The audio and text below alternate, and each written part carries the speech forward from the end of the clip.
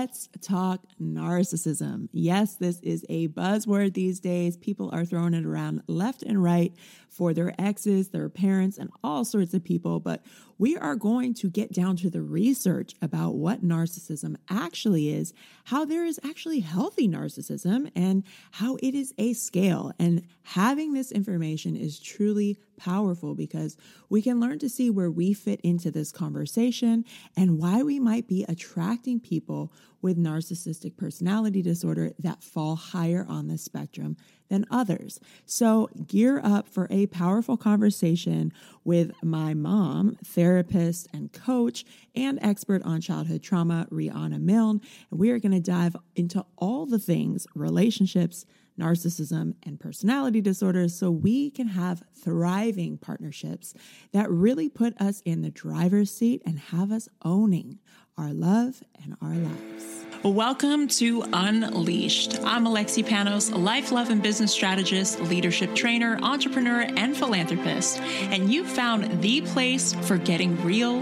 no BS tools, strategies, and inspiration on how to live your fullest potential, unlock your most authentic expression, and create a life and business that you're completely obsessed with.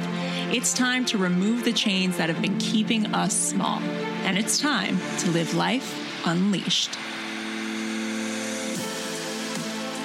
What is up, family? So I am here bringing you another episode with my mom, Rihanna Milne, who is a certified trauma and addictions professional, but also an expert in childhood trauma. And you guys loved the episode we did together, episode 15, all about lasting love. We talked about childhood trauma. We talked about what gets in the way of lasting love and why so many people have a hard time actually attracting and sustaining lasting love. That's literally one of the top rated, most listened to podcasts on this podcast. So I wanted to bring her back since she's here for my son's second birthday, which was yesterday. And we said, let's jump on into another conversation that seems super relevant nowadays that I hear a lot of people having, especially in the conscious community around narcissism. And I've got kind of an interesting take on narcissism. She's got obviously the professional take on narcissism. So we're going to jump into an open and honest conversation around this topic, what to look for, how we can take responsibility for why we keep attracting people with narcissistic personalities, and actually understand what narcissism is as a whole, because it is not just a one and done kind of label to give somebody. It is a spectrum, and we've got to understand that. So without further ado, here is my mom, Coach Rihanna Milne.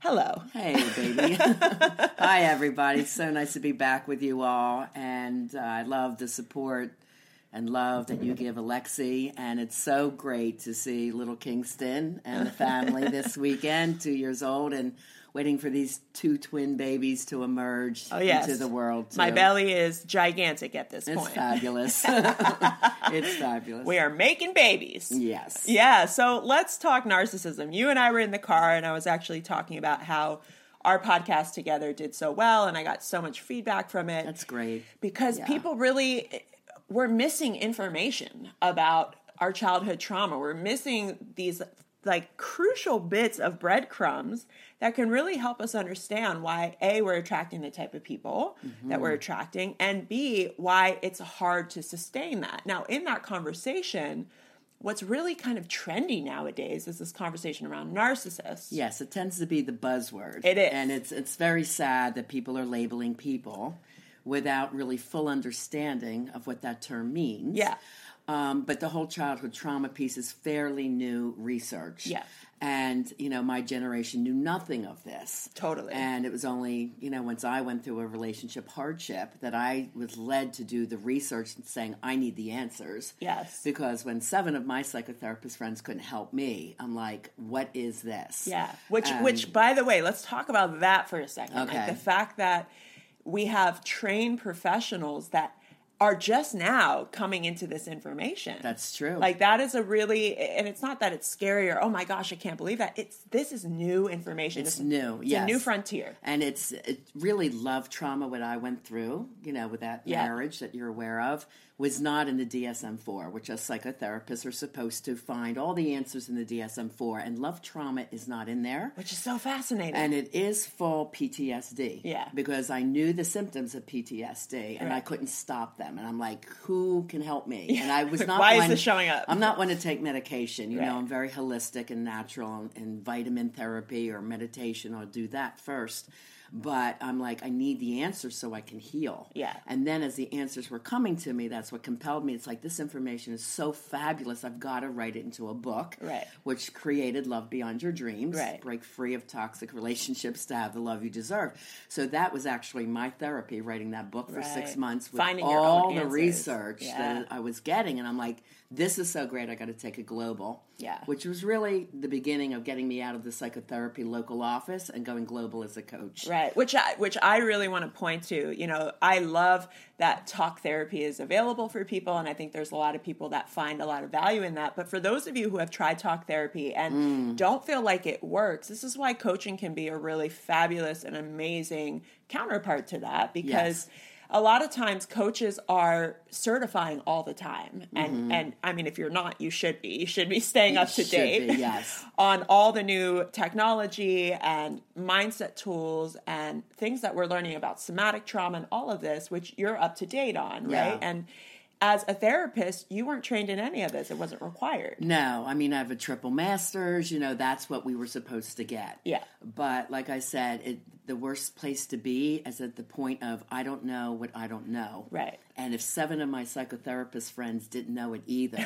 then I was compelled, and I'm a reader like you are. Right. So I've read over 350 self-help books that are all over my house and my libraries, and I'm like, these don't have the answers. Right. Where's the So answer? this is when I started going into the psychological journals Yeah. and the deeper research and reading books that are a little bit more outside of the box. And then I looked over my 20 years of experience as a psychotherapist since I got into this as my specialty area, and said everyone I worked with was from trauma. Yeah. Whether in the schools, from kindergarten through college, or the hospital center, where Yeah. those kids were critical and cutting, self-cutting, mutilating, runaways, drug and alcohol addiction, the drug and alcohol center for the teen and adolescents, or even the women from the prison system, all came from trauma. Right, right. So then that's how I started piecing it together. What did I go through? What did my ex-husband have? Yeah. And then when the research says, well, 9 out of 10 people suffer in life and love due to past unhealed childhood trauma, I'm like,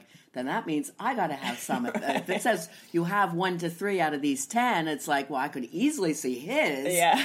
I mean, he unfortunately was sociopathic, and we're going to get into what that means, because he had a horrendous childhood and had 9 out of the 10 symptoms. Right, Okay. right. So I could easily identify his, and then that led to my forgiveness. Right. Because my spiritual empathy for him, it's like, wow, this is terrible. Yeah. You know, that he this went was a through child at some point. this hardship. Yeah. And went I through saw something. that in my other marriage that led to my forgiveness, right? So Which I think is really important, because I think there's a lot of people, again, wanting to just label, but a label without understanding Yeah. on your partner's part to say, oh, I get why. I understand why. Right. That leads us to compassion. Yes. And compassion is so huge, if not just to be healed yourself and to have some peace of mind, but also to be walking around on this earth with a different lens.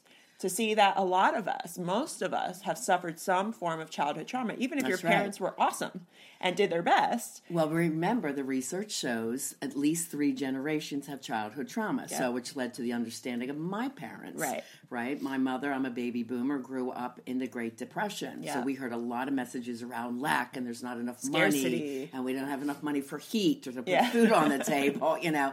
So all these messages stay Safety, with us, safety, right? safety, And yeah. you know me, I Yeah. crave security, and I still have to do that for myself. Yeah. You know, so once you are aware what your traumas are, then we do the conscious work about fixing them. And when you're emotionally triggered, which happens because this is life, this is in Buddhism we call the Earth School. Yeah, and we're you're going human. to have lessons come to us. Right, you're not perfect. Nobody is. So, and this is what I do with my couples too. They have to understand each other's childhood traumas. Right. Then they learn a whole new communication style around that. That's what I teach them. Yeah.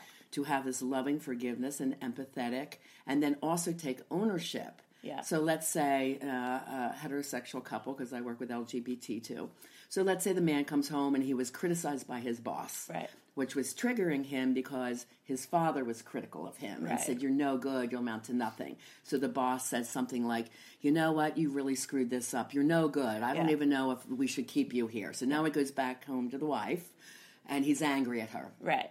This is a typical unconscious relationship. Sure. Yeah. So consciously, once they learn this work, they'll come home and say, look, I'm in a really upset way. Yeah, It's I got not triggered you. today. I'm triggered, and he understands it. Then he can explain it. She can have empathy for that. Right. And it's a whole different way of coming home sure. and, relating to your partner. Which I think is huge. Like, there's a lot, and that's something Preston and I have been learning and really digging into, is that, and for any of you who are even single, it's important to know that when you're calling in a relationship, there is no relationship that's going to be perfect. There is none. Hate to break it to you guys, totally hate to break it to you. Spoiler alert, there is no perfect relationship. However, if you go into a relationship knowing that you're essentially going to attract a partner that is going to bring up to the surface the parts of yourself that need to be healed, it helps you really understand that, okay, when my triggers come up, this is mine. I get to look at this and what needs to be healed in this moment. And we were actually just watching Super Soul Sunday with Michael Beckwith. That was great. And Oprah. And he brought up a question. He said, if you're in the dark night of your soul, ask yourself a question. If nothing changed, what would need to emerge within me to find some peace? Mm-hmm. And that's kind of how I look at entering into relationship dynamics. It's like, what needs to emerge within me for my deeper healing, for my peace, for my sanity? And sometimes it is leaving because there is toxic behavior, and we get to look at that as well. Well, this is why when I work with my singles, I say you have to be a successful single first before you go out to date. And I don't mean successful monetary. I mean successful emotionally. Right. So that if you are emotionally and consciously successful, then all your life areas will line up to be where you want it to be. Now you're dating from a place of empowerment. Right. Right? And when you're consciously aware, hopefully you can meet a partner who's also consciously aware. Doesn't mean you're not going to be emotionally triggered. Right, of course. But now you're recognizing, for example, if you're someone that had abandonment in your childhood, one of the 10 traumas I talked about in show episode 1. 15, Episode 15, make sure you check that out. Yeah, it's a great episode. So you understand the 10 traumas. So if you had an abandonment, even though consciously you might be aware this relationship's not good for me, it's not right for me, I can release them in love and say, I loved what we had, but I don't see this as my future. Yeah. I can do it in a loving and kind way. Then at least you're releasing them in love and you're protecting your own boundaries now. Right. But if you're someone that had abandonment, then you might break up and go back, and then break up and go back again. Or try and hold on even tighter and say, let me fix you. Yeah, you want to fix them. And most people don't want to be fixed unless they recognize their own childhood traumas, right? So it's where we have to make the conscious awareness stronger than the unconscious pull of the unhealed traumas. Yeah. That's the important part. And that we're not labeling others for our own responsibilities. We're supposed to take part. And that is my number one issue. And here's the thing. Full disclaimer, I do believe in narcissistic personality disorder. I do believe it's real. And I think there's two sides to this conversation that are very black and white. It's like, it's real, and everyone's a narcissist that I dated, and it's all their fault, and it's a blanket statement that takes me completely out of responsibility.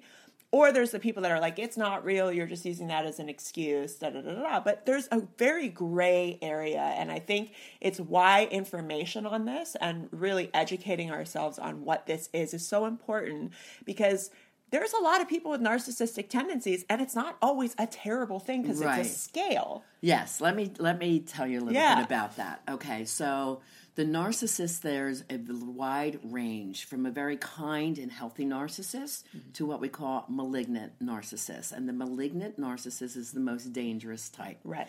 The sociopath and psychopath are always malignant narcissists. So let me go into what a sociopath is, because that's very important to understand. Because a lot of people say, oh, it was a narcissist, and when I hear the description, I'm like, no, he was a sociopath. Right.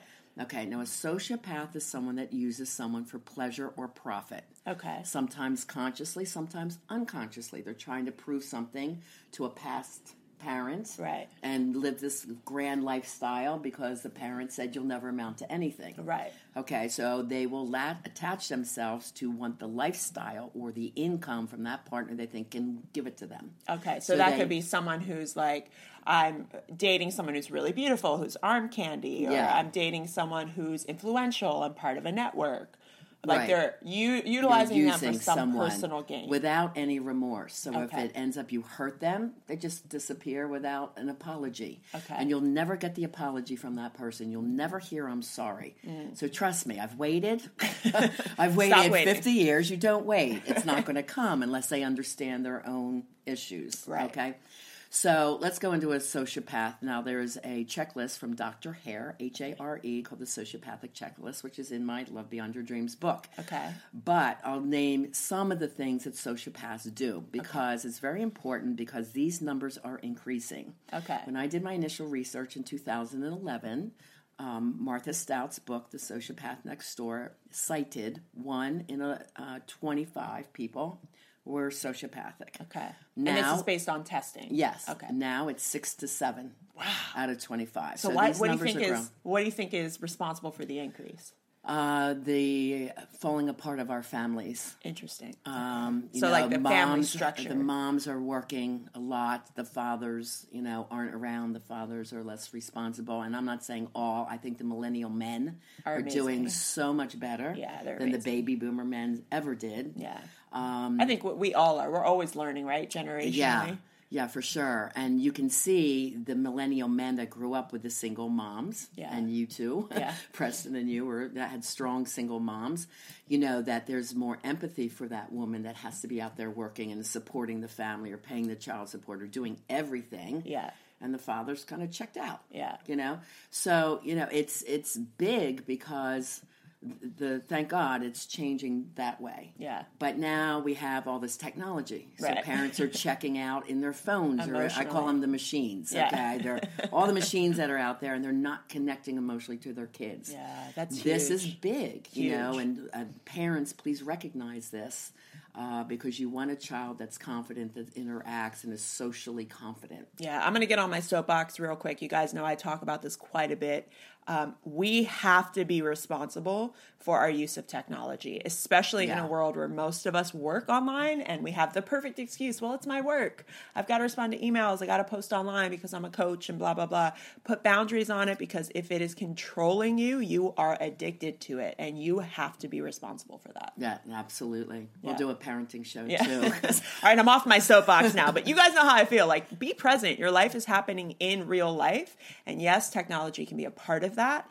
But the truth is, I would say 95% of people are addicted to their technology, and 94.9% of those people will not admit it. Yeah, they're starting to do studies on our little people, our children, being on machines before they do anything else. Yeah. It's like machines all the time, and you got to get them off. You got to get them into normal play. Yeah. Creative play. Outdoors. I was even telling my mom, we were talking about this, how there's new research about our posture and how our posture is actually changing on an evolutionary perspective, and our posture informs our emotional life. Mm-hmm. And if our posture is shoulders down, head down, neck down, because we're always looking down, it actually creates a depressive state, which depression rates are on the rise. Yes, they are on the rise. So we've got to look at, like, this is not just like, oh, I might be addicted to my cell phone. This is like, oh, wow, this might be informing my whole life. Yeah. Not just my relationships, but my whole life. So right, let's get that into Dr. Hare's checklist of sociopathy. I'm all about research. So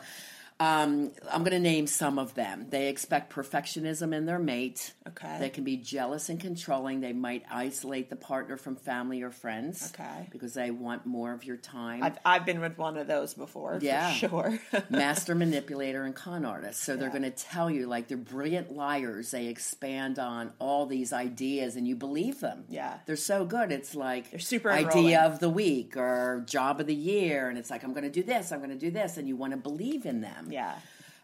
So they can be cunning, outright cruel, devious, very impulsive. Okay. They can be prone to several addictions, definitely porn, sex, they're overly sexed, alcohol, pills, cocaine. That's addictions are always part of the sociopathic's life. They're emotionless and ruthless. So the biggest thing, they have no remorse for their action. They won't apologize. That's, like I said, was one of the big ones. Yeah. They can be very moody, difficult and demanding. Okay. They lack consciousness. They're just coming from impulse. They do crave money, status, and power, and they use others to get it. That's the big one. And that seems like that's the wound, right? Like that's the wound from the mother or father telling them they're no good or criticizing them. Or just not even being present. Yeah. To be like, look at me, look at me, look at me, I'm important. Feeding the ego of the child, which is natural and normal and necessary. Yeah. Right? And if they don't get that, then they crave it as the adult. Or they could come from a living in poverty, right, and seeing this ideal life that other people can have, saying, "I want it, no matter what, I'm going to get it." Yeah, without, consciousness. They often don't have any close friends, and if they do, then that friend is subservient to that person. So they're like the leader in charge. They want to be in charge. So they very rarely have a group of friends. Poor work history, inconsistent. It's like, again, job of the year. Early behavioral problems. They could have had juvenile delinquency. Fast marriages to a wealthy partner. They and some people say, "Wow, he loves me so much. He asked me to get married in 3 months." It's like, that's a warning sign. Not always, but sometimes. Oh, can be. Yeah, it can be. So you have to be really careful. Yeah. And simply, the psychopath is a sociopath who kills. Okay, so this is an important distinction because I think based on television or like Law and Order, who knows where it came from. Okay. I had this idea that like the sociopath is like the crazy person that's a killer. But it's not. That's a psychopath. That's a psychopath. That's right. So a sociopath is somebody who can very easily function in society. They do function in society. And almost maybe get celebrated in society, yes, it sounds like. But they often have a secret life. Right. Or their life at home is secret, and they portray this grand image out in the world, and their home life is suffering. Right, which I actually find, and this is going to be a pretty bold statement, I find this rampant in the coaching industry, unfortunately. Knowing a lot of people who have been in the coaching industry or who are just getting into it, I'm finding there's a level because of social media of like, my life online is fabulous and amazing, and let me preach to you how perfect I am, and let me speak from my soapbox on how I'm doing everything right. And then what we don't see is the relationships are failing. What we don't see is how they're lacking accountability and showing up in all the things that they're telling other people to do. Right. And would you label that sociopathic, or is that just a lack of consciousness and awareness? Well, as a singles coach, I also say it's okay if you say consciously, I'm not going to date right now. Yeah. Okay? And women have often been stereotyped and stigmatized if they don't have a relationship. Oh, for sure. Which I think really sucks. Yeah. So I tell the singles, like, consciously make that. If you're moving to a new area, if you're starting a new business and you know that business is demanding time. Yeah. And you're in the relationship coaching space, it's clearly okay to say, I'm choosing to be single right now. Right. Or I'm just going to date for making new friends. Right. But I don't really desire a relationship right now. But and that's empowering. That's different, right? That's somebody taking responsibility and going, here's what I'm consciously aware of this. Right. Versus what I'm talking about is like the business coach, which I see a lot. The business coach that's talking about you need to make 6 and 7 figures in your business, and they're barely making anything. Okay. So that's more of the discrepancy I'm seeing in our industry. I, coming from the professional space as a psychotherapist, we have all these licenses and continuing ed and, I think I have 5 licenses and 6 certifications, but for me, I wouldn't even come out as a coach without research-based education. Which I think is great. That's traditional me. I know it's traditional, but I think it's so important. And I do too. I think the public can kind of see through that. If you're not studying and really genuine to what you're teaching, 100%. You're doing a disservice. Yeah. You really need to come from a place of pure education and authenticity. So let's get into what the narcissist signs are. Okay. Let's talk about it. So now you heard what the sociopath was. So let's look at the malignant. On the scale. That's all the way on the scale. Let's say a 0 to 10 narcissist. That's like a 10. Well, no. The psychopath who kills is the 10, the worst. So sociopath would be like 7, 8, 9. That's right. Okay. That's a sociopath. The narcissist, again, both of them are narcissists. Got it. It's rooted in narcissistic personality disorder. Okay. But then this higher one, this higher level, is an antisocial personality disorder. Okay. But they're still narcissists because it's all about them. Got it. Okay. You say they don't care about others. Okay. Okay. So most people are not, when they're saying, oh, I have a narcissist, and I hear from Dr. Hare's list all the thing they're doing, I say, honestly, honey, you have a sociopath. Yeah. Okay, so, and it's really important that they know the difference. Now, the narcissist also seeks excessive admiration. They have this sense of entitlement. They hate rules. I'm going to do what I want to do because I just feel like doing it. Yeah. And they don't think about their partner, like what happened in my marriage that I annulled. Like, there was no, oh, this could ruin me on my job and my reputation and my wife's reputation and destroy the family. No. Yeah. So I want this now, so I'm going to do it. Right? Because this benefits me. That's right. Right. Okay, so they're preoccupied with fantasies of power, success, ideal love, or beauty. Okay. So like a perfectionist could fall into this. Somebody that loves the ideal of like the perfect life, the perfect partner, the perfect amount of power. Yes, and again, we have to look at what childhood wounds this is coming from. Okay. So it's nuanced. Yeah, and it's this large scale from 0 to 10. Okay, so, and then they take advantage of others for their own gain. Yeah. Jealous and controlling and extremely selfish, materialistic, and worry about themselves. So that's a sign of a narcissist, but let's talk about a healthy narcissist. Yeah. Okay, so in my research, I even cite Oprah as being a healthy narcissist. And what that means is someone that's kind of self-obsessed in the point that they're trying to do for others. Okay. And Oprah's always serving the world. For sure. Right? Beautiful personality. But so into that, and then when we look at her childhood wounds, which were many, coming from poverty, growing up, sexual abuse. Yeah, there's so much. Having a baby at an early age. Going to, into broadcasting and not accepted because of her color and her weight. Exactly. So there was so much that not good enough messages were constantly handed to her. So she was proven, and I have something called the watch me mindset for success. Mm-hmm. When people doubt you or put you down, if you have that in your mind, seriously, watch me. And it's not a statement of anger. It's like your own self-energy to say, I can do this. Yeah. Not only for myself, but to help the world. Right. And you grew up learning that. Watch me, really, people say I can't be a singer. Watch me, I'll do it. And you end up on 3 multi-platinum CDs. So you prove that you can. And then you decide from there, do I want to keep this or do I want to move on to something else? So it's not like you're hurting anyone. Right. But it's your own self-determination to get where you wanted to go, and so did Oprah, so then you can help the world at large. Yeah. Once you got your message out in singing, you went on to form Epic. Yeah. So you could now put water wells in Africa. Right. So it wasn't for that selfishness of any way. It's like this target of energy that you wanted to see if you could do it. Yeah. So, yes, I think anybody that has really serious goals about their life, at certain times to be in that mode to go for them, you have to invest a lot of time and energy in your self-growth. Yeah. It's just what is. Yeah. So would you say, because in hearing that, I even think about my own journey. I think a lot of my proving, especially early on in my maturity, came from a sense of like, I want to prove that I'm worthy enough for this. Mm-hmm. I want to prove that I can. That you can do it. Because you don't think I can, but really I don't think I can, so I need to prove it to myself, yes, right? Unconsciously. That's the unconscious conversation.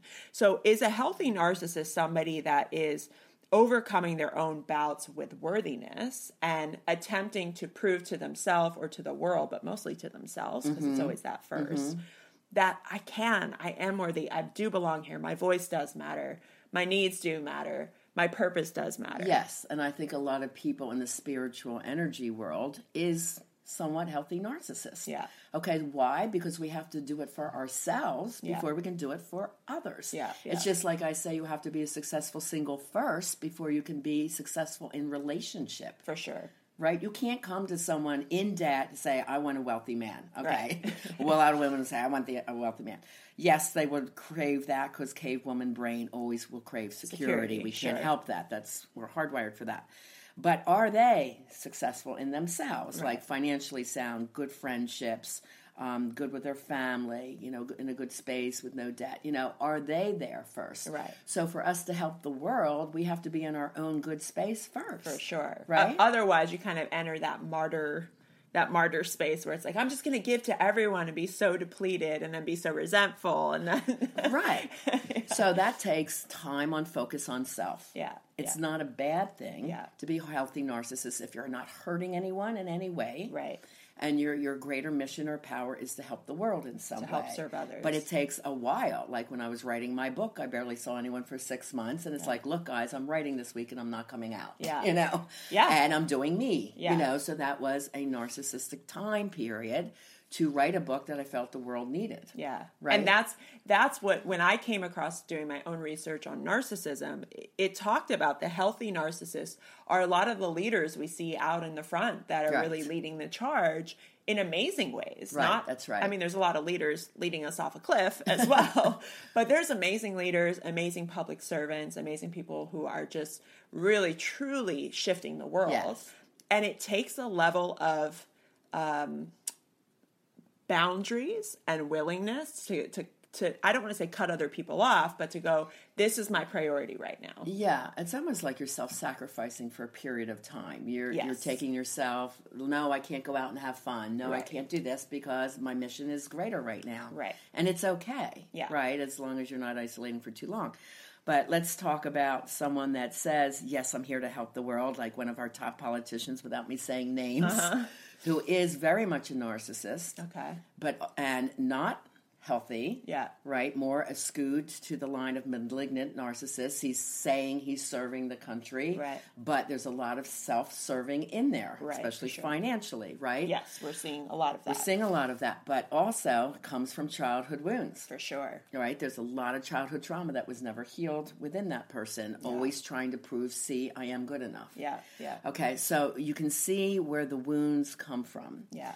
So on the everyday people scale of relationships, if you consciously know someone's not right for you, then release them in love and look for someone who's more consciously aware. Yeah. Doing the research, what is an emotionally healthy relationship? It's someone basically who has done their work around childhood traumas, who is able to admit and apologize quickly. Yeah. Hun, it's not your fault. I did, or I'm feeling this. And being able to talk through their feelings and knowing that they're 100% responsible for Yeah. their own actions and feelings, but also being able to share them and knowing where these wounds come from. So That's an important fact because I think a lot of people want the conscious relationship, but again, they're not willing to do that work for themselves first. yeah, it's really important. And so they come into the relationship and kind of maybe with some level of consciousness around their past, but not like, oh, this is my trigger. Here it comes again. This is for my wound. And then when they get into a fight with their partner, and this is what we're seeing right now in this trend of narcissistic labeling, they get into a fight with their partner. And because their partner shows up a particular way, that's a complete mirror for their wound or their trigger, they go, oh, that person's a narcissist.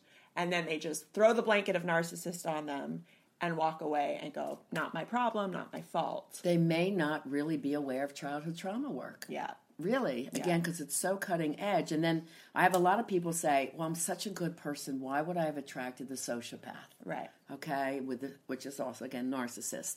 So I want to speak on that. Okay. Because let's say you are very kind-hearted, spiritually aware, a good person. Because I've asked this question. Yeah. Because I'm a good lady. I'm a loving mom. I'm a good lady. I'm honorable to the relationship. It's like, how did I attract sociopaths? So the research shows that they really can tune in to very good-hearted people. Yeah. And who also believe in forgiveness. Right. So when you're spiritual, you do know how to forgive. And I've been studying spirituality since my teens, right? So I would give someone a second chance or a third chance. You try to keep peace in the family. You try not to break up your family. It's the last thing you want to do. Right. So you give them chance after chance. And sometimes, a lot of the women especially are financially dependent on that person. So they can't leave. Now, this was a lot of the boomers especially. And you love that person. So you want to believe in them. Sure. When they say, I'm sorry, yeah, I screwed up. I won't do it again. Yeah. So you want to believe and give them that chance. Okay, yeah, they see their fault. They're not going to do it again. And then it happens a second time. Yeah. And a third time. And a fourth time. Yeah. So this is when self-love has to say, well, how much more can I take? Yeah. And then that you have to say, so I have to love myself more and make sure, if you are a mom, that my children grow up in a healthy way, even if I'm not with their father. Right. I have to make sure that I'm taking responsibility for my mental health and my children's emotional health, right? So, but this is the type of person they seek. You really, if you give that person hope, the predator, so to speak, they keep going back because they miss your love and attention. They really do crave the love of that person, so they're going to try over and over to get you back. Right. Research shows these relationships, when the conscious partner says, this is not right for me, I'm leaving. Yeah. But if you have abandonment in your past, you'll keep going back to give them another chance. And the average is 7 times. Interesting. 7 times you'll keep trying because you want to believe. And you hold on to the love that was good. Yeah. Because obviously you have to recognize there was good love. Of course. And that's what brings you back the beginning, quote unquote. And those of childhood trauma attract those of childhood trauma. Yeah. They're like magnets. Yeah. Okay, so here's the thing. Let's try and heal this thing. If you don't know what you're healing, right, then you keep going in this toxic cycle, I call it, right? Of this hearts and flowers, which is great, and then the erosion, and then the blame, and then the arguments, and then you make up again. Hearts and flowers all over again. Yeah, it's similar to the domestic cycle of violence that they talk about in domestic abuse, but sometimes not even as severe. Yeah. It's emotional abuse, Subtle, right? Or mental abuse. And they do seek out rescuers, loyal people, wealthy people. Okay. But these kind-hearted people not consciously will enable them, but they may have this higher tolerance for cheap drama because they grew up with it. Right. Or this toxic environment became normalized to them. That was just normal what they grew up with. So they're... I would even say that some people are addicted to that drama, addicted to the chaos, because it's what they know as love and safety. Well, it's normalized. Right. We call it as normalized. Right. So until they see that relationships should be peaceful and loving and supportive, yes, they're attracted to that cheap drama, which is what we call, unfortunately, chemistry. Right. And I read this in Deeper Dating. Oh, yeah? Have you read that book? No. It's so good. Check it out. He talks about that. He says, what you label as chemistry is actually like all of your trauma bumping up against each other. I talk about in every interview. And it's like your insecurities being pressed. It's the worst way to fall in love. Yeah. But this is what we were taught in the fairy tale. Sleeping Beauty, the handsome prince comes, kisses you, and boom, you go off and you're happily ever after. We never see what happens after. Yeah, right. You're like, can you show me 10 years down the line? Yeah, for real. So, I mean, but that's how we were told this is love. Yeah. And it's the worst way to fall in love. To me, I describe it as the icing on the cake. You have to have an attraction factor. Sure. Obviously, you're going to make love to this person, right? So you have to be attracted. But you've got to look at the cake. What's the substance of this person? Without the cake, the icing just falls flat. For sure. So you have to know the questions. Yeah. This is what I teach my clients. What's the 24 questions you ask on date 1 and date 2? And it's not like an interview. Yeah. And I'll give you one, just for example. Yeah. Like, it's not like big rocket science, but when you ask them and you know the childhood trauma work, Yeah. you'll know in date 1 or 2 if this is an emotionally healthy person or not. Right. Okay. So, like, the first question could be, and I'll tell you about one of my clients that was out on a date. She asked the question. She knows the questions to ask. So it's like, well, tell me about your mom and dad. Yeah. Are they still living? Because she's a baby boomer. Yeah. So here was this guy's answer. And she says, Rihanna, initially I thought this was a great guy. Yeah. Okay, opened it, pulled the chair out for me, asked me if I wanted food, not just a drink, and, you know, very charming. And she comes out with the first question. He goes, well, my dad's died, and, you know, we really had a rough time when he was an alcoholic. Uh-huh. Boom. She knows he has childhood trauma 1. Right. You know, okay, he was a child of addiction. But he did quit when I was 13, and he worked really hard to build that relationship. So, you know, my dad and I, we took hunting trips and fishing trips, so we had a good relationship. I miss him. Okay. Great. A great sign that childhood trauma has healed. Yeah. Okay? Awesome. So how about your mom? Yeah. Oh, my mom. If I didn't have to see her, I wouldn't. She's in a old folks home. I got to take care of her. Honestly, I can't wait till she goes. She's been an alcoholic, never stopped. And, you know, when my dad got rough with me, she didn't even step in to try and help me. So no trust with women. No trust. This is what I call in my book a mother hater. Yeah. So if you have a mother hater, he's not going to respect the woman he's with. Right. Because ultimately he never got it from his mom. That's right. Right. The first love you're supposed to have is from your parents. Yeah. And so if he didn't feel love or trust or safety, Yeah. and she wasn't there to help him, he has this huge resentment. Yeah. The other thing that happens, he tends to perfectionize women. My woman should be like this because my mother was, and I want this ideal woman, right? So she walked away with her heart racing, and they learned that if they have anxiety, now this is a good sign. Okay, they come to me with ongoing anxiety because her childhood wounds aren't healed, but they don't have confidence about dating. Right. Now she says, anxiety is my friend because it's a message. It's like a red flag. It's a message now. Right. It's like, okay, I'm feeling this now. This is one of my diamond clients, so she can text me. Yeah. Rihanna, this is what happened. I said, great, I'm going to call you. Yeah. Right? So she goes, I said, well, how are you feeling? I said, I want you to process this. Yeah. You're learning very well. Yeah. So I said, what do you think you want to do with this? She goes, well, initially I was really attracted, and, I felt he was great, but when that came out, boom, it attached me right away that this is a mother hater, right? And so I think I'm just going to keep dating. I said, I think that's a very smart choice. Okay. So, now, would there be hope for her if she did choose to be with this person, or is that almost like a no because of how he's still relating to his mom? To me and us and our system, it's a no. Okay. Because what we do is called conscious dating. Yeah. And we consciously make a choice to be with someone based on where they're at. Right. Which I think is important to point out. We're because not falling in love with someone's potential. That's what I want to talk, because that's what I was getting at. Because I think a lot of people listening are like, oh, but it doesn't mean they can't change. Right? Yeah. And that's what we see a lot with people that we work with is like they fall in love with somebody's potential, or they fall in love with the idea of what they could be. Yes, I've made that mistake. Yes, same here. Yes. And then we end up punishing our partners for who they've always been. Right. Yeah. So we want to see it early on, and then we choose whether to continue or not. So she said, I'm going to think about it overnight. I'll tell him in the morning. I said, sounds good. So she calls and she goes, I think you're very lovely in many ways. I just don't think we're a match. Yeah. And I want to wish you good luck. And he starts screaming at her. No way. And she goes, I don't take this, and I'm just going to hang up on you. Good luck to you. And hangs up and blocks his number. She goes, there it was, like clockwork, exactly like you told us, a mother hater. Okay, so, when you are empowered and know what to look for in dating, it's a much easier process. Sure. And we say we'd rather be single than settle. Yeah. And we do protect our heart and our boundaries. And yes, no one's going to be a perfect partner. Yeah. But, have most of the childhood wounds healed.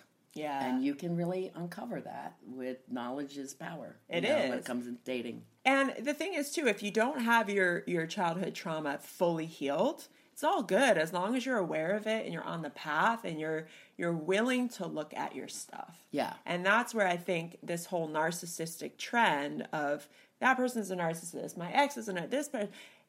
Okay, maybe. And what does that mean? But are they a healthy narcissist? Yeah. And what does that mean about you? And like, where do you show up on the scale? Right. And a lot of times, and I talk about this example a lot, is people will read personal development books that'll be talking about issues and trauma, and they'll think about someone in their life. Oh my God, that's so my friend. Oh my God, that's so my ex-partner. Oh my gosh, that's so my daughter, my son, or my mom, or my dad. And rarely we go, is that me? Yeah. Like, rarely we look and go, oh my gosh, this is actually me. And so the invitation is really to go, okay, great. Where do I fall on this scale? Right. What am I trying to heal? What are my childhood traumas? And how might that be attracting certain types of people into my life? That's true. Because when I first read this, I could easily diagnose my husband. And it's like, well, I grew up and I always hear my childhood was pretty normal. Yeah. Right? And then I'm like, well, no. My dad was like James Bond. He was FBI, CIA. We didn't know it, but I do remember asking all the time, when's Daddy coming home? Yeah. So he was always gone. He was always gone, and he couldn't tell the family where he was. That's how he supported our family, so that's called a no-fault abandonment. Right. Because that's how he supported us. But he also couldn't tell us. So there's also like a level of mistrust. Yeah. Right. Like, because you thought he was a salesman. Right. Well, I knew he was involved with athletics. Right. So I'm there as he had another track meet, and that's what we thought he did. But he also was helping athletes across what they call the Iron Curtain back then come to America. Right. Okay, so he was involved on the national level in athletics, so he was kind of a hero for that. Yeah. So I looked up to him, but it's like, well, where is he? And then when he came home, he was the kind of loving woman, when my mom was a tough and cold and work hard, and we didn't hear I love you, and we didn't get hugs, you know. But when you become a parent, and this is a big healing story that you all can understand, you become that mom you always wanted. Sure. like my girls, you and Steph always heard, I love you, and lots of hugs and kisses. And it's like, okay, Mom, you don't have to kiss me now. Like when they had to be cool as teenagers. It's like, get away, you're too close. Yes, I do. I'm going to kiss you no matter what, and you're going to get used to it. And they did, that was important for me, that love was shown. And I see you do it with Kingston, which I love. So we can change these childhood wounds. As we recognize them and see what we needed and didn't get, we give those things to our children. But then we're also going to make some of those mistakes too. Or we really have to keep working on the messages that we were told. Like, my need for security, because I grew up hearing, well, there's not enough money for heat. And going to bed with 15 clothes on me and socks because we didn't have enough money for heat, So that security message will always be keen in me. It'll be chasing you. Yeah.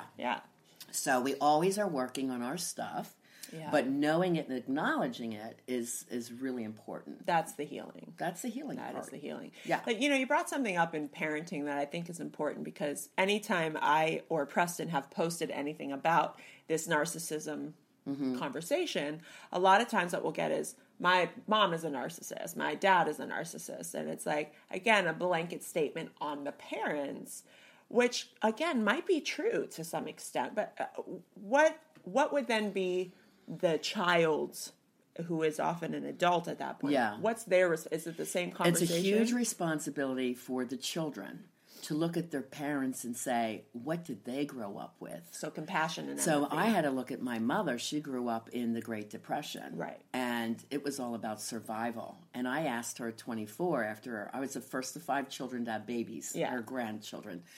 So I said, I love you, Mom. I said, I'm going to teach this woman to say I love you. And when she finally said it, I'm like, oh, thank God, And I asked her, why don't you tell us that? Or your kids need to hear that. She goes, well, I never heard those words. Right. We weren't affectionate. We were all about surviving. Yeah. And then, that's where forgiveness comes in. It's like, oh, okay, but Mom, can you tell us now? And then she was telling us all the time and told the grandkids, which was great.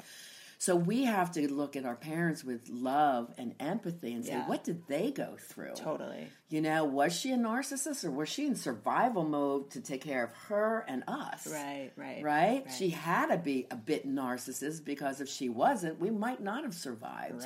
Right? So that's the bigger piece of this. You have to forgive your mom and dad and see what wounds they came from. Was their father in their life? Was their mother an alcoholic or on pills? Like in the 50s, that was a big pill popping thing. If you don't know, watch Mad Men.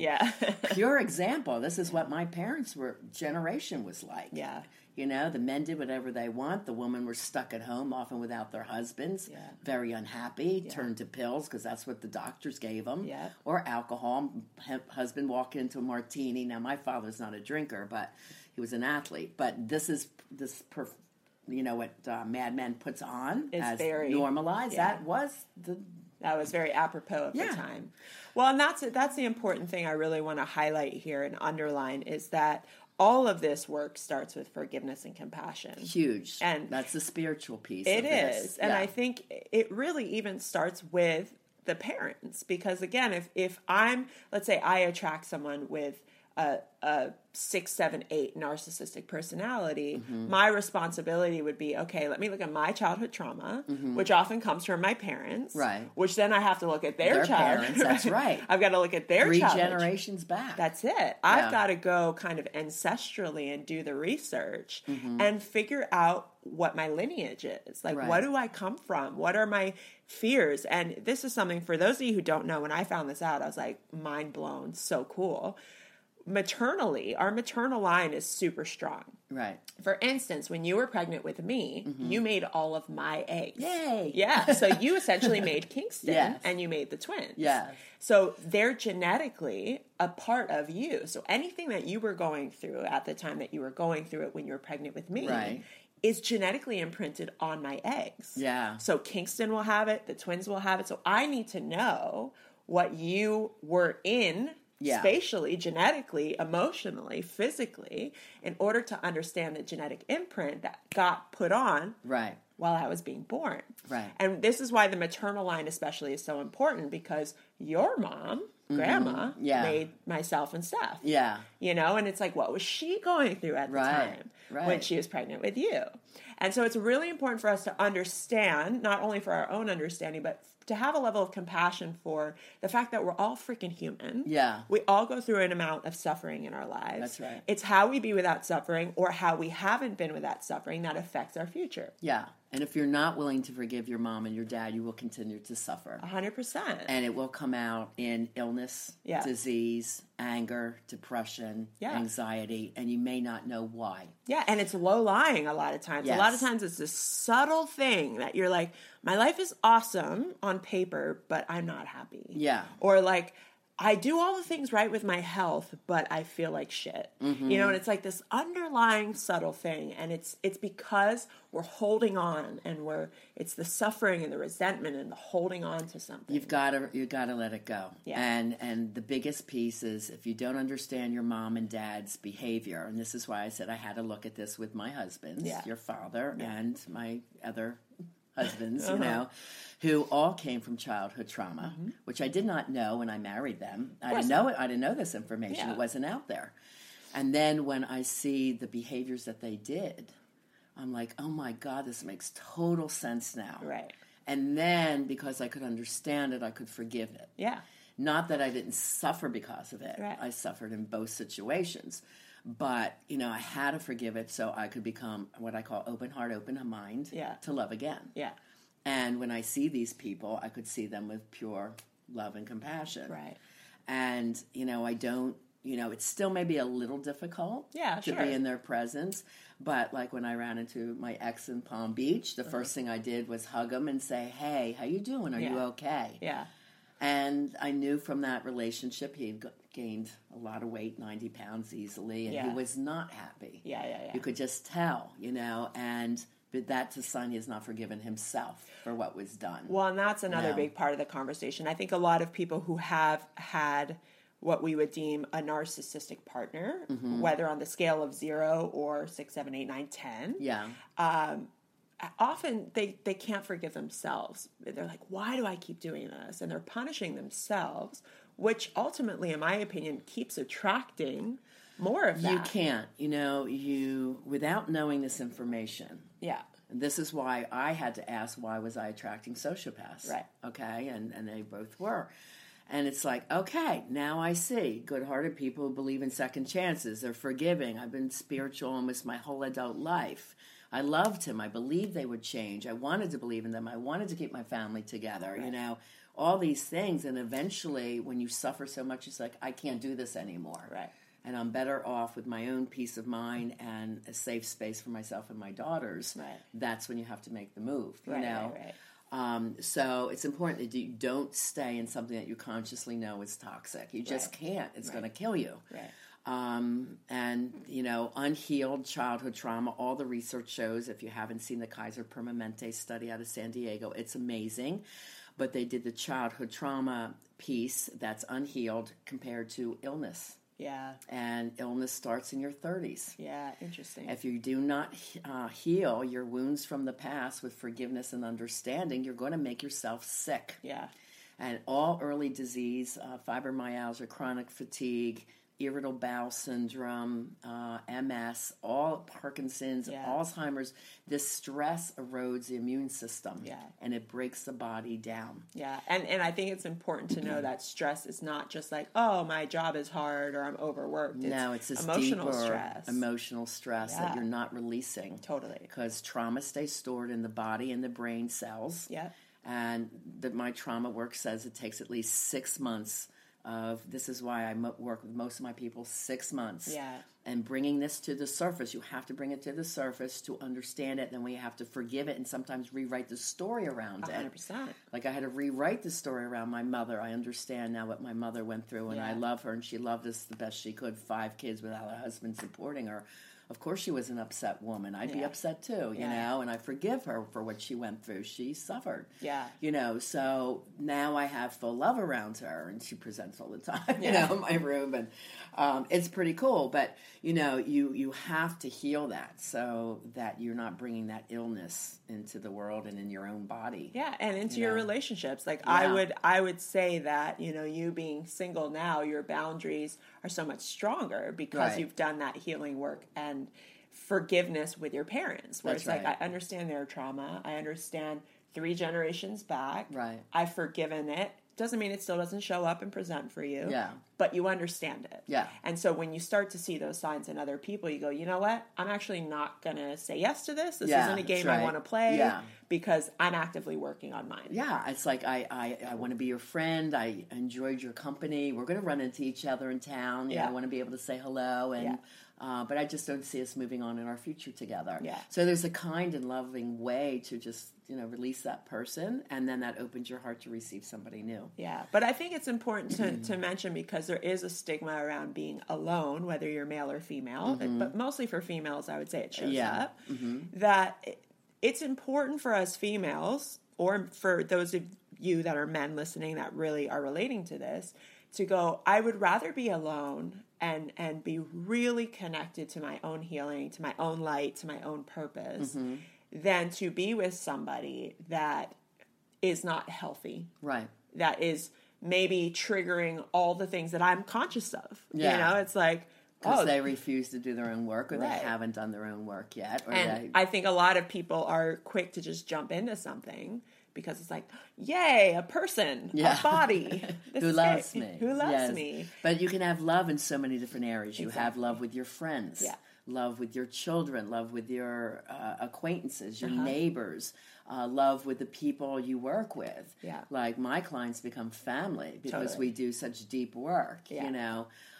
Even I look at someone like Oprah, a perfect example. She's gone on the record to say this. She doesn't have kids. Right. She's like, I look at my work as my child. She's Yeah. like, I've given everything to my child, to my work. Right. She's like, I have my dogs. She's got Stedman, like her Yes. dude. Yeah. But for her, it's like, this is her thing. And she's poured herself into that. Yeah. And she's made that decision to be okay for herself. That's right. So you have to decide, like, and it's important to have something, right? Mm-hmm. And I think a lot of people are banking on it being the relationship to like save them and give them a sense of purpose. And a relationship without purpose is not going to make you happy. You course. still have to have purpose in life. Exactly. So I think it's important for people, again, to do the work on themselves, get really clear on the work that it still needs to be done, and also like, okay, great, what do I want to channel my light into? Yeah. Because, yeah, you can channel it into a relationship. And what else? And your relationship has to be supportive of you. Yeah. If you're dating someone, yes, I work a lot of hours. There's no doubt about it. Yeah.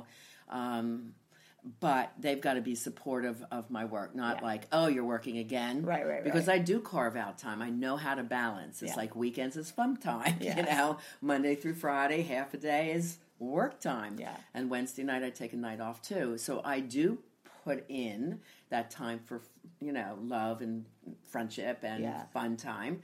But they have to respect when it's work time. Totally. That they got to be okay with it. If they're not, if they don't support me, then they're not supporting my mission. Totally. So that's important too. So how can, what would you say for someone to fix any love addiction, a codependency, or if they keep attracting these toxic people on the scale, right? And again, not all people on the scale are bad. Right. Point that out again. Recognizing we all have some childhood trauma. Yeah. There's different levels. Like once I meet with some, I assess, is it a 1 level of trauma or a 10? Yeah. And what type of work do we have to do to heal that? Okay. But you have to know there's definitely help out there. Sure. That's the important thing. But do make sure you're with someone that understands trauma work. Which is important. A CCTP is a certified clinical trauma professional, Yeah. and I have that certification. And then I also have them certified in mindfulness work. Yeah. Right, and certified as a global coach and psychotherapist. So I put all those hats on to help my client. Yeah. Right, it's really important you have someone that knows the trauma work. Keep in mind, if you keep doing what you're always doing, you're going to get what you've always got. Okay, the level of insanity. Right. So if you haven't taken the time to heal your traumas, do it. Yeah. And don't wait. I have clients in their 70s that come to me, and then they move on and say, I'm happiest I've ever been in my life. Yeah. And I think of my client, Bob. He's with his girlfriend. He always gives me the white night photos from their cruises. Yeah.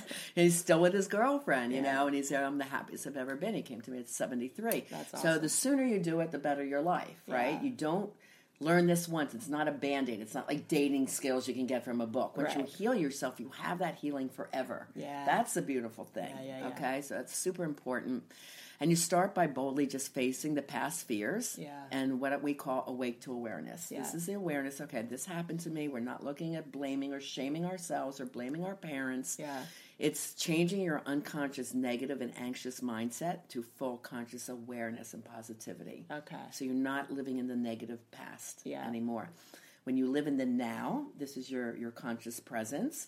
This is your happy place. Yeah. If you're always living in the past messages, that's where there's depression. And suffering. If you're always living in like, but I want this, I want this for my future, I want that for my Scarcity. future. That's where anxiety lives. Right. Okay, so if you're too much forward focused, like, will I get this? This is the life I want. There's anxiety. Yeah. And if you're living in the past, there's depression. Yeah. But keep in mind, you're 100% responsible for choosing that great partner, so you have to get educated. Yeah. Okay, and get your healing going. And, you know, I do have that Life and Love Transformation program for people that's interested. You know, it starts by just meeting with me. I do a few assessments. The Childhood Trauma Checklist is free on my website, RihannaMilne.com, as is the ACOA checklist, which is adult child of an alcoholic or other trauma. Yeah. It's a great test to do. And if you're dating someone, you're not sure if it's a healthy relationship or they're a narcissist, I have free on my website the red flag checklist. Yeah. So again, looking at it factually, not to blame or shame, and saying, okay, like I am in a relationship that needs dire help. So either you get help for the relationship, or you say, I got to release them in love and get healing for myself, because this might be the 4th time this has happened to me. Right. And why am I attracting this? Right. And I totally get being at that stage of I don't know what I don't know. And that was killing me, Lex. I mean, like, what am I doing wrong here? You know, I don't get it. Yeah. And I needed the answers. Yeah. And that's the important thing I really want to point out. There's a level of humility that any work in personal development takes. It's easy to do the surface stuff, the fun stuff, the visioning, the vision boards, the law of attraction. Like, cool, that's all surface. Right. The minute you go deep into the darkness of the soul and you go into those areas that we've kind of shoved underneath the rug, it's hard and it's challenging sometimes to look at maybe what we've been through. A lot of times we tell ourselves a story of like, oh, I had a good childhood. It wasn't that bad, but we don't recognize the subtle trauma that shows up. That's right. So it's really important, like, to know that there's information out there. Yeah. We have the information now. We have the research now. Of course, it's going to keep evolving, but it's our responsibility to work with people or to do the research ourselves, however we want to go about it, to really dive into this space and to understand the self more completely so that we can be more successful in all areas of our life. It's funny, when I looked at the Kaiser study and I had this 10-point childhood checklist. Now, for the listeners, there's more than 10. Yeah. But these are the top 10 I saw in my work over time, and then in the partners that I was attracted to. Yeah. Right? The Kaiser study did not have some of my 10 points, which I thought was very interesting. Like, they did not have abandonment on there. Which is so interesting. They did not have bullying. Oh, and I worked in the schools from kindergarten to college with all the kids that were bullied. I'm like, how could they not have bullying on here? Which is such an imprint. Which was huge. You know, kids of foster care. I worked with them at Atlanta Care Hospital. It's like, how can they not have the kids that were, you know, put up for adoption 2 or 3 times or from the foster care system? Shuffled from house to house. Yes. Yeah. So my list was very different from their list, but they have evolved their list to include now abandonment and bullying. Oh, that's great. So some of the things that I have is now on there. So, and then some things of trauma, people like say, well, verbally. Yeah. And they would say, well, if you watched your mom and dad yell at each other, or maybe you were screamed at, that's verbal abuse. Yeah. I put, if you didn't hear I love you, or you never heard compliments, or instead you heard put downs like, you're stupid, you're ADHD. Right. You know, and that message could have come from school, not your parents, but it's or still a message. Yeah. Or a doctor, right? Yeah. You're not good enough. So those messages I thought were super important. For sure. And they weren't on the list. Yeah. So, you know, now it does include that list. So it is still evolving work. Yeah. Which is great. This is trauma-based because these are our belief systems. If we're told it from people we love and trust, which is parents, teachers, coaches, doctors, then those are messages that are in our unconscious Awareness, yeah. that is stronger than our conscious until we retrain it. Of course, especially when they're done at a particular age where our identity is being developed. That's right. And that's the thing that people don't understand. In childhood, we're actually developing who we think we are in relation to the world. Ages 1 to 11, well, birth. Yeah. In utero to 11. There's so much research around in utero Yeah. and like what gets imprinted during that time, which again is so important. I'm having a girl now. I thought about that so much. Like, I'm making her eggs. So I'm making all my grandchildren for her. Yeah. And what am I imprinting on them Yeah. for future generations? So an anxious pregnant mom Yeah. passes on anxiety to their children. Of course, yeah. And so again, like humility and willingness and responsibility all go hand in hand. If you really want to do real personal development, it's not just developing the surface version identity of you to be successful in the world and like rah, you made a lot of money and people think you're awesome. Cool.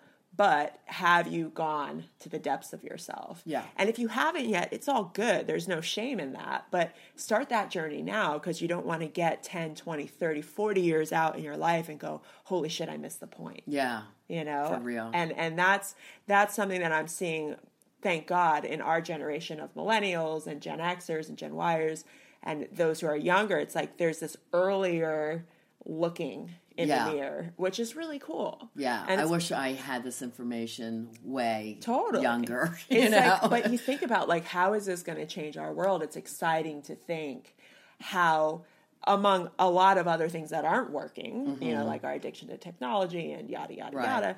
But there are some things that are really shifting, and it's going to be really cool to see how our children and their children grow up. Well, I want to do a parenting we'll do a parenting episode too. Yes. But for those who are interested, again, listen to episode 15 on this podcast where we talk about those 10 childhood traumas and how they show up, how they present in relationships. So you can really start to identify yourself in those. Yes. And of course, people maybe that you're in partnership with, but look for yourself first. So that's a great episode. And then if for people who want to learn more or take the childhood trauma checklist and get those assessments, where do they go? Yeah, my website's RihannaMilne.com. My podcast is LessonsInLifeAndLove.com, which is all about teaching or to heal the trauma in various areas of your life and love relationships.